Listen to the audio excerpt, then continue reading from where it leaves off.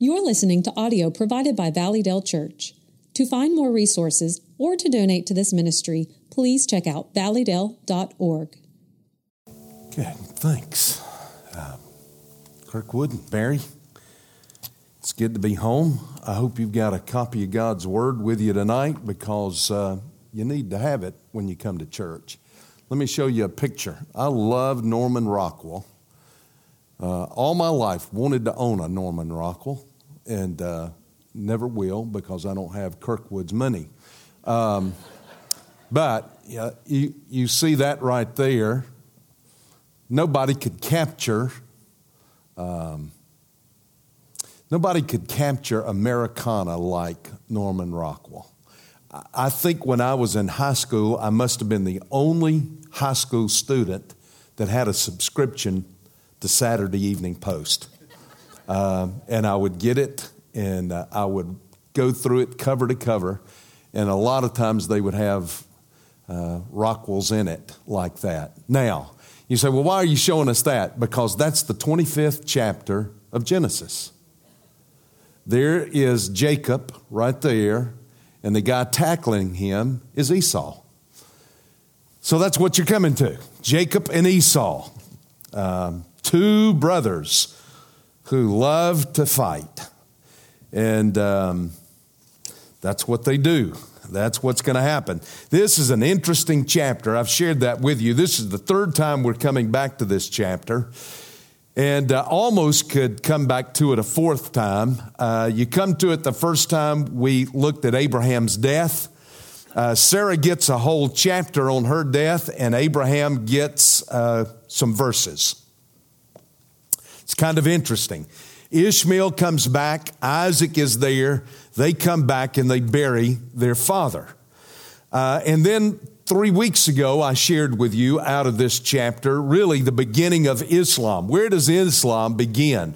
Where does that whole religion start? You've got to go all the way back to Ishmael, because there in Ishmael, you really have the foundation, the beginning of Islam. Although Muhammad does not live and the Quran is not written until 600 A.D., the foundation and the roots go all the way back. So now tonight, it's interesting. We looked at the 12 sons of Ishmael. Tonight, you're going to come and look at his half-brother, Isaac, who only has 2 boys. He has twins. First time you come across twins in Scripture. And you begin in verse 19 with this last section of this chapter with the generations of Isaac. Now, these are the records of the generations of Isaac, Abraham's son.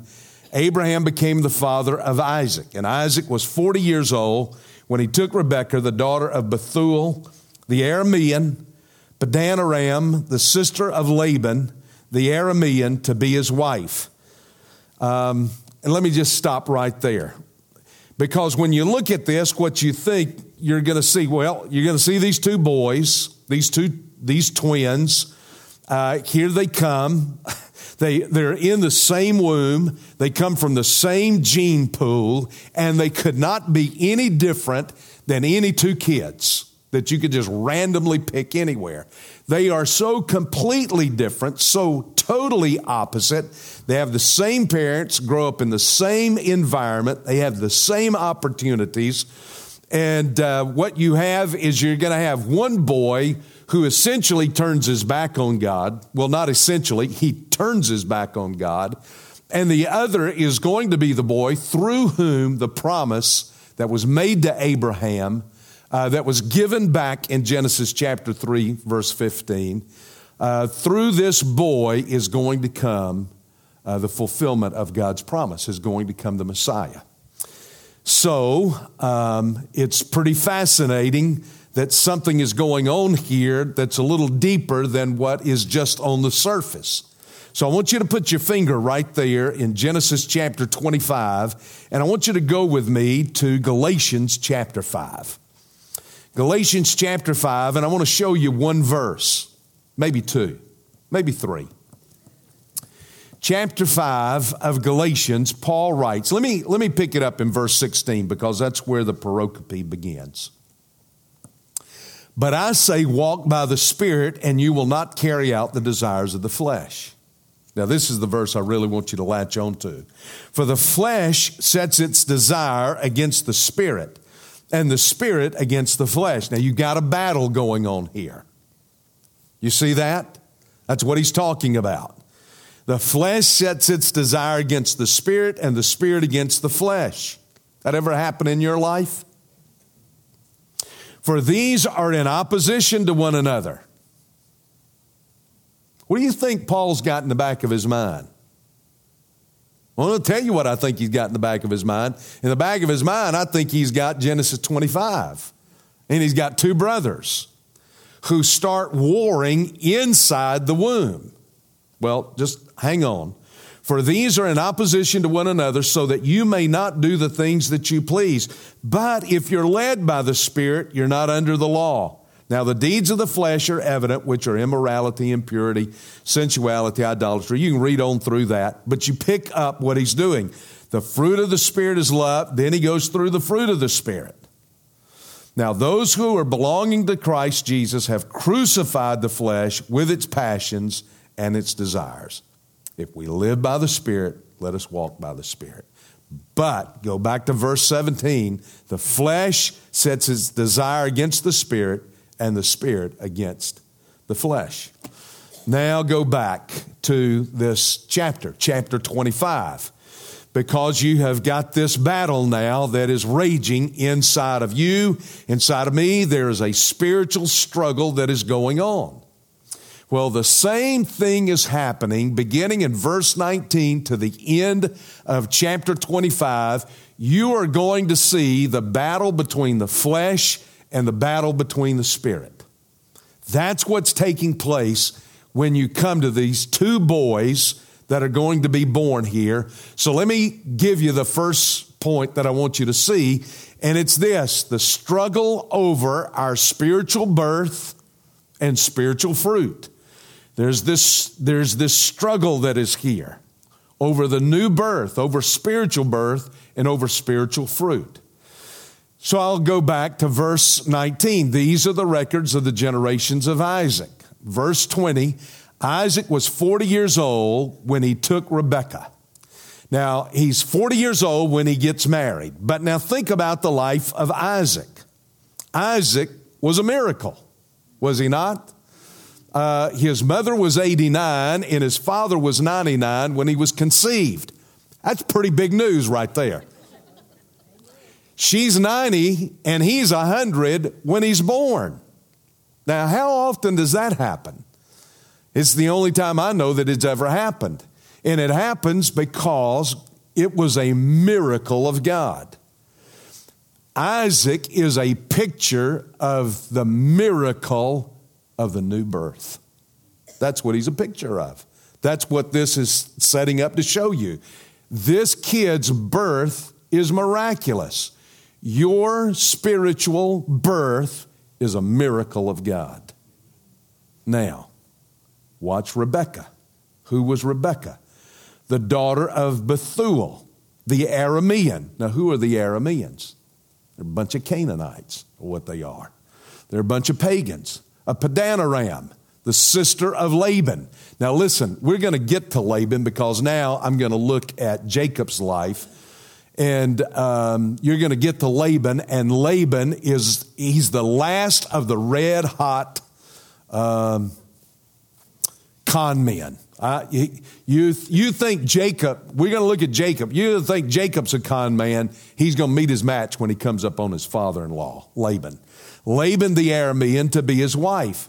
Now here she is. She comes from a bunch of idol worshipers. What's she a picture of? The flesh. She's a picture of the flesh. She's a picture of the world. She's a picture of our life in sin, and yet she's going to marry Isaac, the son of promise. Now, let me recount to you how that's going to take place. Abraham, the master, Abraham, the father, calls in his servant, and he sends his servant to go and find a bride for his son.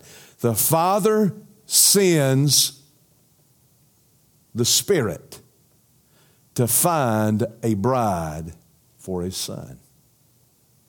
He goes.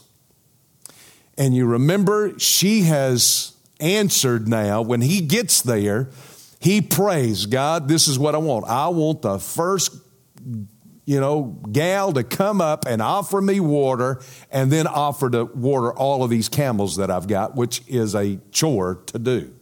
And what does Rebekah do? She walks up, she offers him water, and she says, hey, I'll water these camels for you as well. So he now knows, I've found the woman. This is the one right here. And so he begins to tell her about the Father's son. I'm here to find a bride for my master's son. And so she goes and she takes him home with her. He goes to the home, and there they put the question to her, what do you want to do? And she says, I'll go with him. She makes a decision to go with Eliezer to marry the son of the Father. Eliezer sounds like the Holy Spirit to me. And as soon as she makes the decision to do all of that, he opens up his bag of treasure and he gives her gifts. How are you saved? You were saved because the Holy Spirit came and drew you. You didn't understand it. You didn't know what was going on. It wasn't apparent to you, but somewhere the Word of God was spoken, and you heard about the Son of the Father and how the Son of the Father came to forgive your sins and to love you and to care for you. And in the midst of all of that, the Holy Spirit is wooing you, and you said, I'm going to make a decision to go and marry the Son of the Father. And when you made that decision, the Spirit opened up his bag of gifts, and he gave you gifts. And the first gift he gave you, passed on to you, was your salvation experience. And then he gave you gifts to be used in the body of Christ. Every one of you in here, if you're saved. That's all of you. You got your job down? Are you serving? Are you working? Well, you've been given gifts by the Spirit to do that. So that's who she is. Now, here's the interesting thing. You come to verse 21, Isaac prayed to the Father, or to the Lord on behalf of his wife because she was barren. And the Lord answered him, and Rebekah, his wife, conceived. Now, this is an interesting thing. Isaac's mother was barren for 89 years. She could not have a child. And now Isaac goes and he marries a girl who cannot have a child. Now, the interesting thing is this. The Lord led this woman to Eliezer, and he led Eliezer to this woman, and God certainly knew that she was not able to bear a child, that she was barren. So what is God doing here? Has God made a mistake? Is this a mess up? Did God get this thing wrong? Did he bring a barren woman to Eliezer? And then when she marries Isaac and they can't have children, God had to go to plan B. No. She is a picture of the flesh, and the flesh is dead, and it can't produce anything. It can't bear anything. It cannot, in any kind of way, it doesn't have life, and so it can't bear life. But listen, when she comes to the Father, let me just give you a verse over here in John chapter 15. Listen to what is said there by the Lord. I am the vine, and you are the branch. He who abides in me, and I in him, then you will bear fruit. For apart from me, you can do nothing. So in the midst of all of this, and by the way, one thing I want to say is this. Here is a woman, Rebekah, a wife, who actually hears her husband pray for her. That is powerful in a relationship. That is powerful in a marriage. That is powerful for couples to pray for one another out loud with one another, and for you to hear your mate call your name out loud. It does something to you. Let me tell you, one of the things it does is it strengthens the bond between the two of you. So she hears him pray. He goes to the Lord on her behalf, and the Lord answers and opens her womb because now she is related to the Lord. She is that branch that is tied into the vine, and she is going to bear children. Well, that's as clear a picture as I can paint. That's what I see. At least that's what I see going on here. You see this barrenness in Rebekah. You see this deadness of the flesh that is there. You see the spirit here. In these two boys, there's going to be this strife. There's going to be this battle. But you've got this barrenness to begin with. And the only way that life is going to come is in giving itself to the Lord. Now, we have that. We do that. Even in our Christian life, even in our walk with Christ, we get off in the flesh. We're not spending time with God, which is what I'm going to talk about Sunday. What I'm going to preach on Sunday is, am I spending time with God daily? We get away from that. Listen, let me tell you, you can't do anything. When you're not walking with the Lord consistently, let me tell you something. You're out of God's will. You get out of God's will. You get into the flesh. That flesh is dead. It can't produce anything. That's why we don't have victory in our lives. That's why we don't have joy in our lives. That's why we're not able to work through issues in our lives, is because we're always trying to handle things in the flesh. I can't lead my marriage in the flesh. I can lead it into a ditch. I can't lead my children in the flesh. I can't lead this church in the flesh. I can't. But when I come and I am the branch that's connected to the vine, then we can begin to produce fruit. Now, let me tell you, that is true, not just of me, not just of you. That's true of a church.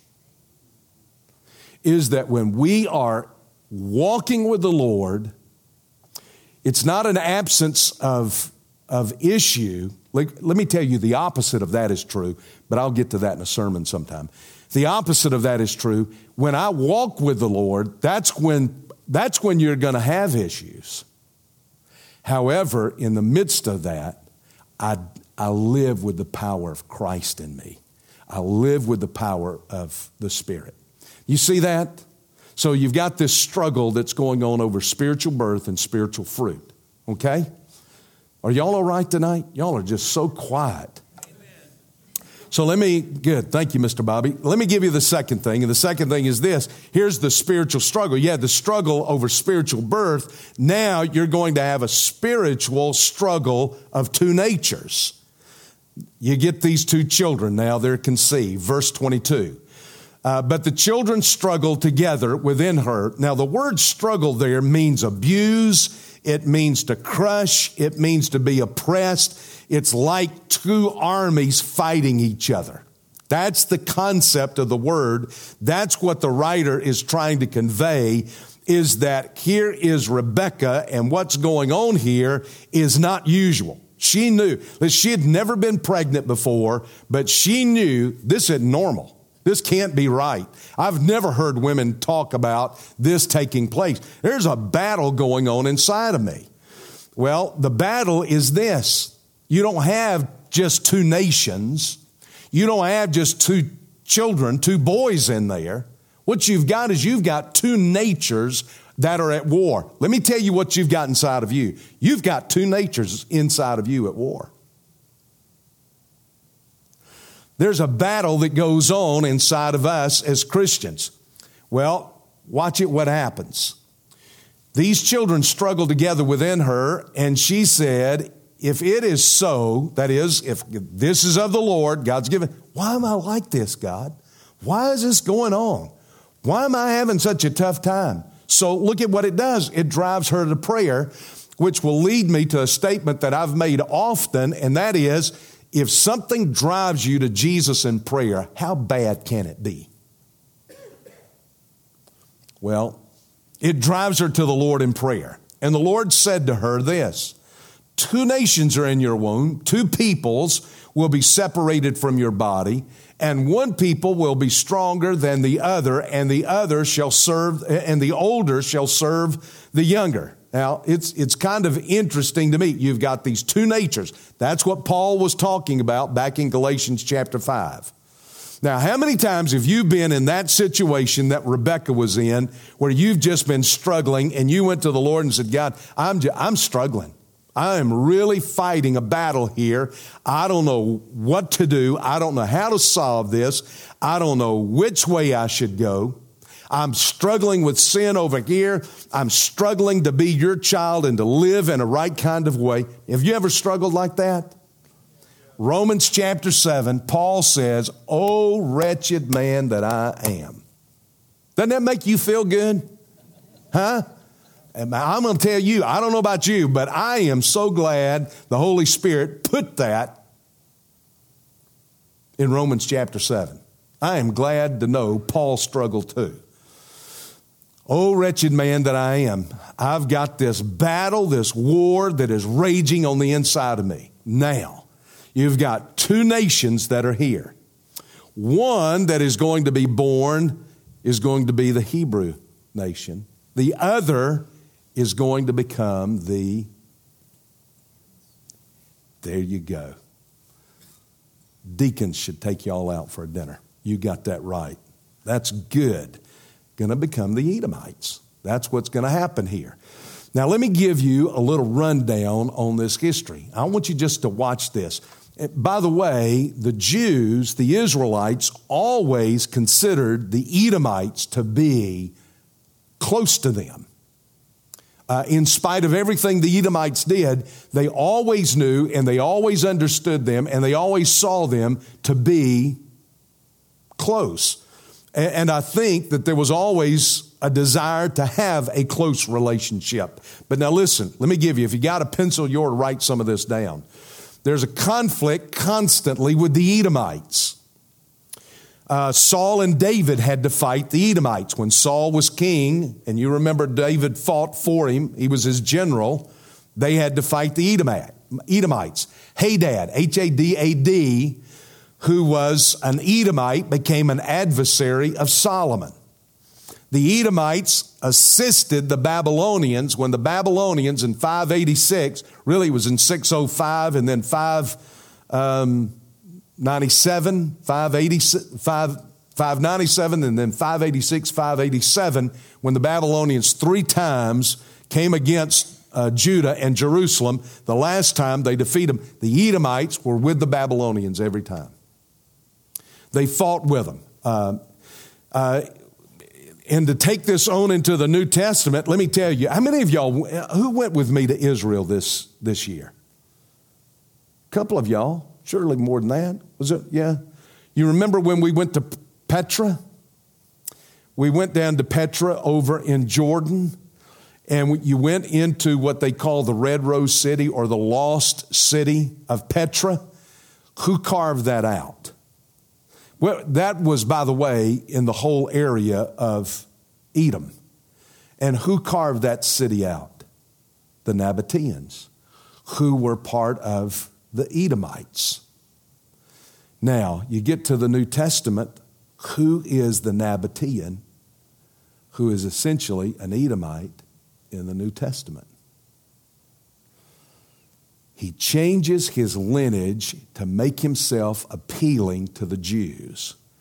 But the truth is, his mother was an Edomite, a Nabatean princess. His name was Herod the Great. So that when Jesus was born in Bethlehem, the descendant of Esau was king and called himself the king of the Jews, Herod. And when the actual king of the Jews was born, the greater son of David, the greater son of Esau, wanted to kill him. You see how all this fits together? That's why you study your Bible. That's what you do. That's going on. That's the Edomites. That's why you've got real war taking place here. These boys represent two different natures in the believer. Esau was born first. Why? Because he's born only once. Jacob is the second born. Why? He represents the second birth. He comes out and look at how he looks. We're told, verse 25, the first came forth red all over like a hairy garment. He sounds like an NFL player to me. They named him Red. Esau. He came out red. They named him Red. He's hairy. What's he look like? He just looks like the flesh. He just looks like the world. He just looks like the brute that he was. He's a hunter. He's a warrior. He's a brute. He is all of the flesh. And then you come to verse 26. Afterwards, his brother came forth with his hand holding on to Esau's heel. So he was called grabber, to grasp, to grab hold. Jacob, Jacob. And Isaac was 60 years old when he gave birth to them. He comes out holding on to his brother's heel. Now, what's going to happen with this boy is that there's going to come a night. This boy who comes out grabbing on to his brother is going to be grabbed a hold of down by the Jabbok, by the angel of the Lord. And I laid hold of him who has laid hold of me, you see. And there's going to be a change in his life. And it's not just going to be his foot, it's going to be his entire hip and leg. And he will walk away from that experience differently and will walk differently the rest of his life. Well, there's the battle. I don't have a clock with me, so I don't have a clue as to what time it is. Let me just show you let me show you something out of this.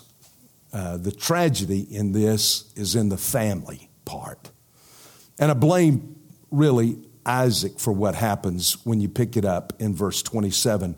When the boys grew up, Esau became a skillful hunter and a man of the field, but Jacob was a peaceful man living in tents. Now here's the verse. Isaac loved Esau. Now why did he love Esau?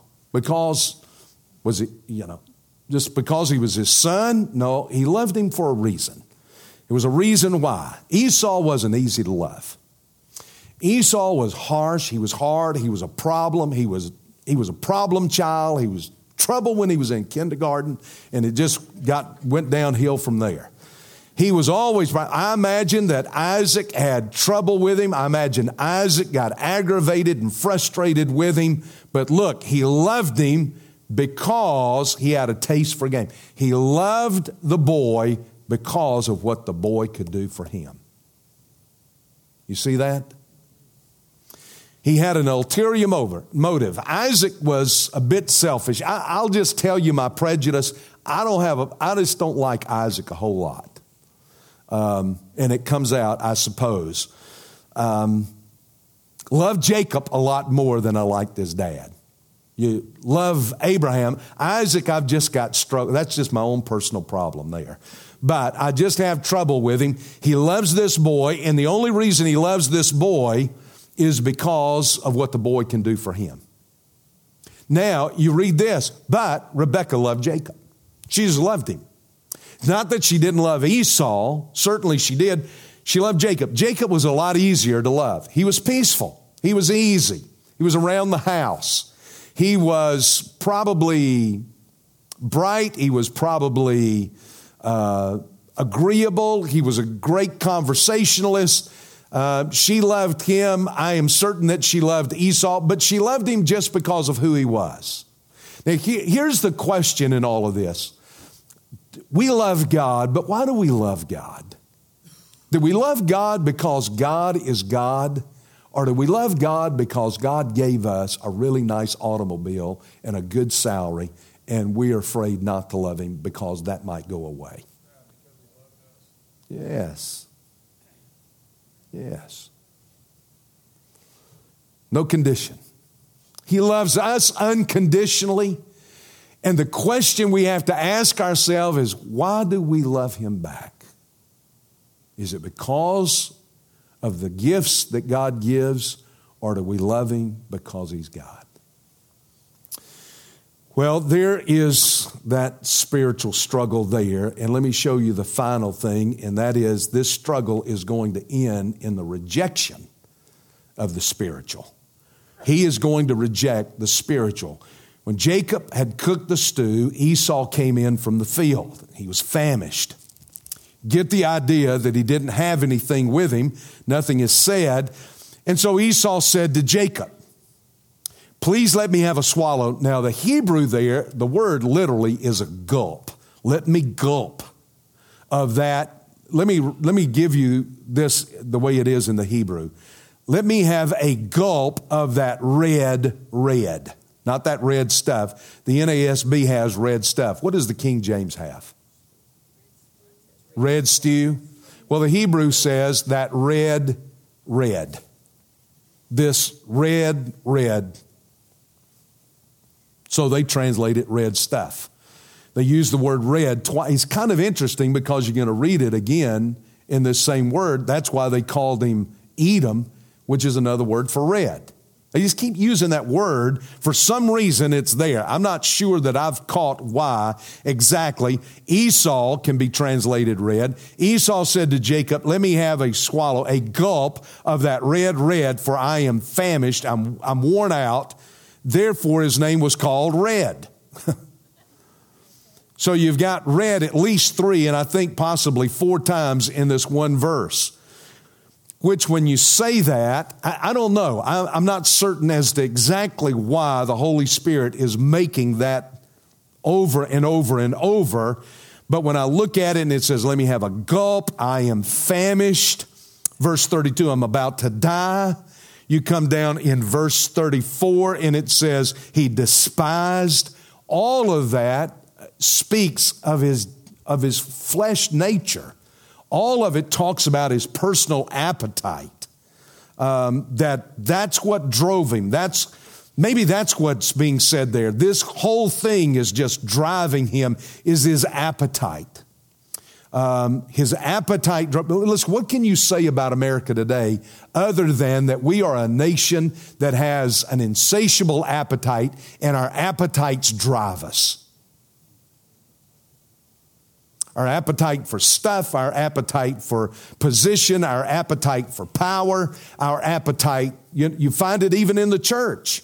We are driven by certain things, and it all has to do with our flesh.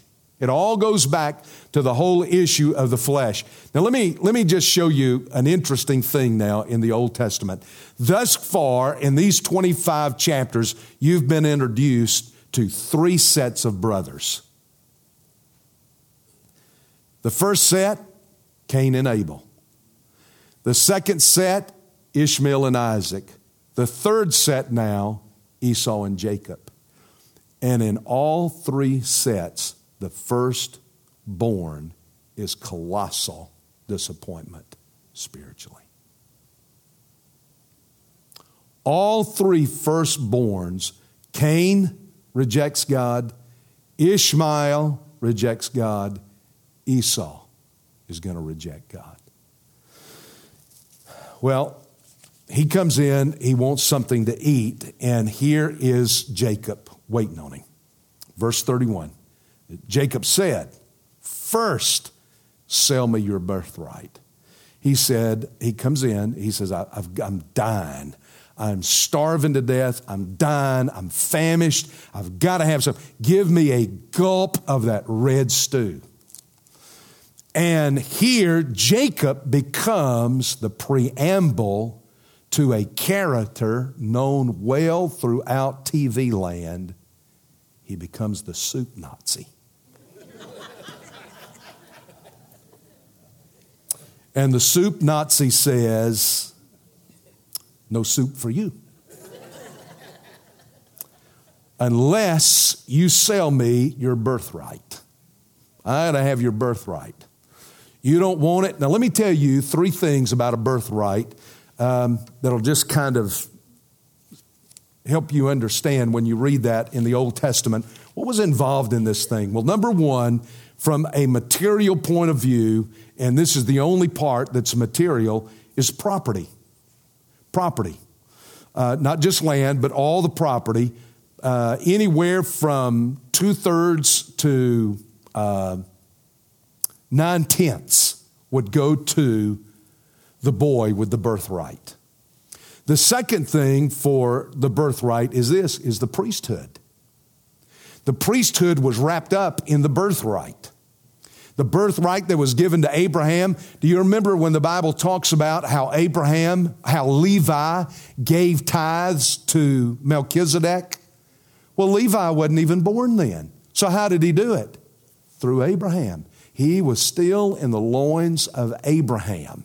So you see, Abraham was considered in all of that.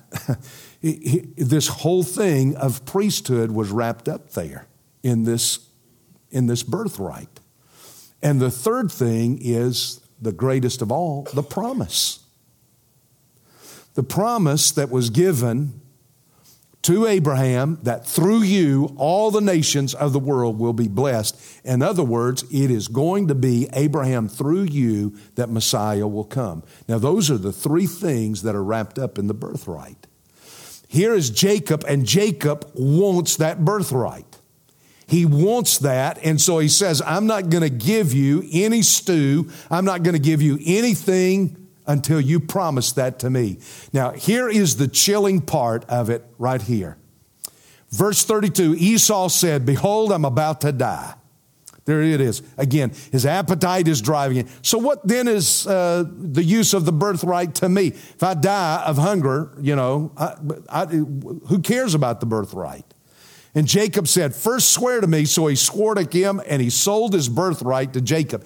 If you go to Hebrews chapter 12, it says, don't be like Esau, who sold the birthright for literally in the Greek it says, for a piece of meat. Now, the Pilgrims bought Manhattan for about $24 worth of trinkets. And everybody says that was the greatest real estate deal in the history of the world. I think it was the second, because what Esau gave up was the eternal kingdom of God for a bowl of soup. He traded it. Swear to me, so he swore to him, and he sold him his birthright. And Jacob gave Esau bread and lentil stew, and he ate. Now, just think about, I've talked about appetite. I've talked about the flesh. Just think about this. He ate, he drank. It's almost like the Holy Spirit is just pointing out. Look at the flesh here. He ate, he drank, he rose up, he went his way. Now look. Thus, Esau despised his birthright. June the 26th, 1977. Does anybody recognize that date? It was his last concert, last time he would ever sing. He was in Indianapolis, Indiana, at the Market Square Arena, and he sang his last song, which was a song that he really liked an awful lot. Elvis Presley sang, I Did It My Way. And now the end is near, and so I face the final curtain. He didn't realize it, but he really was. My friends, I'll say it clear. I'll state my case, of which I'm certain. I lived a life that's full. I've traveled each and every highway, and more, much more than this, I did it my way.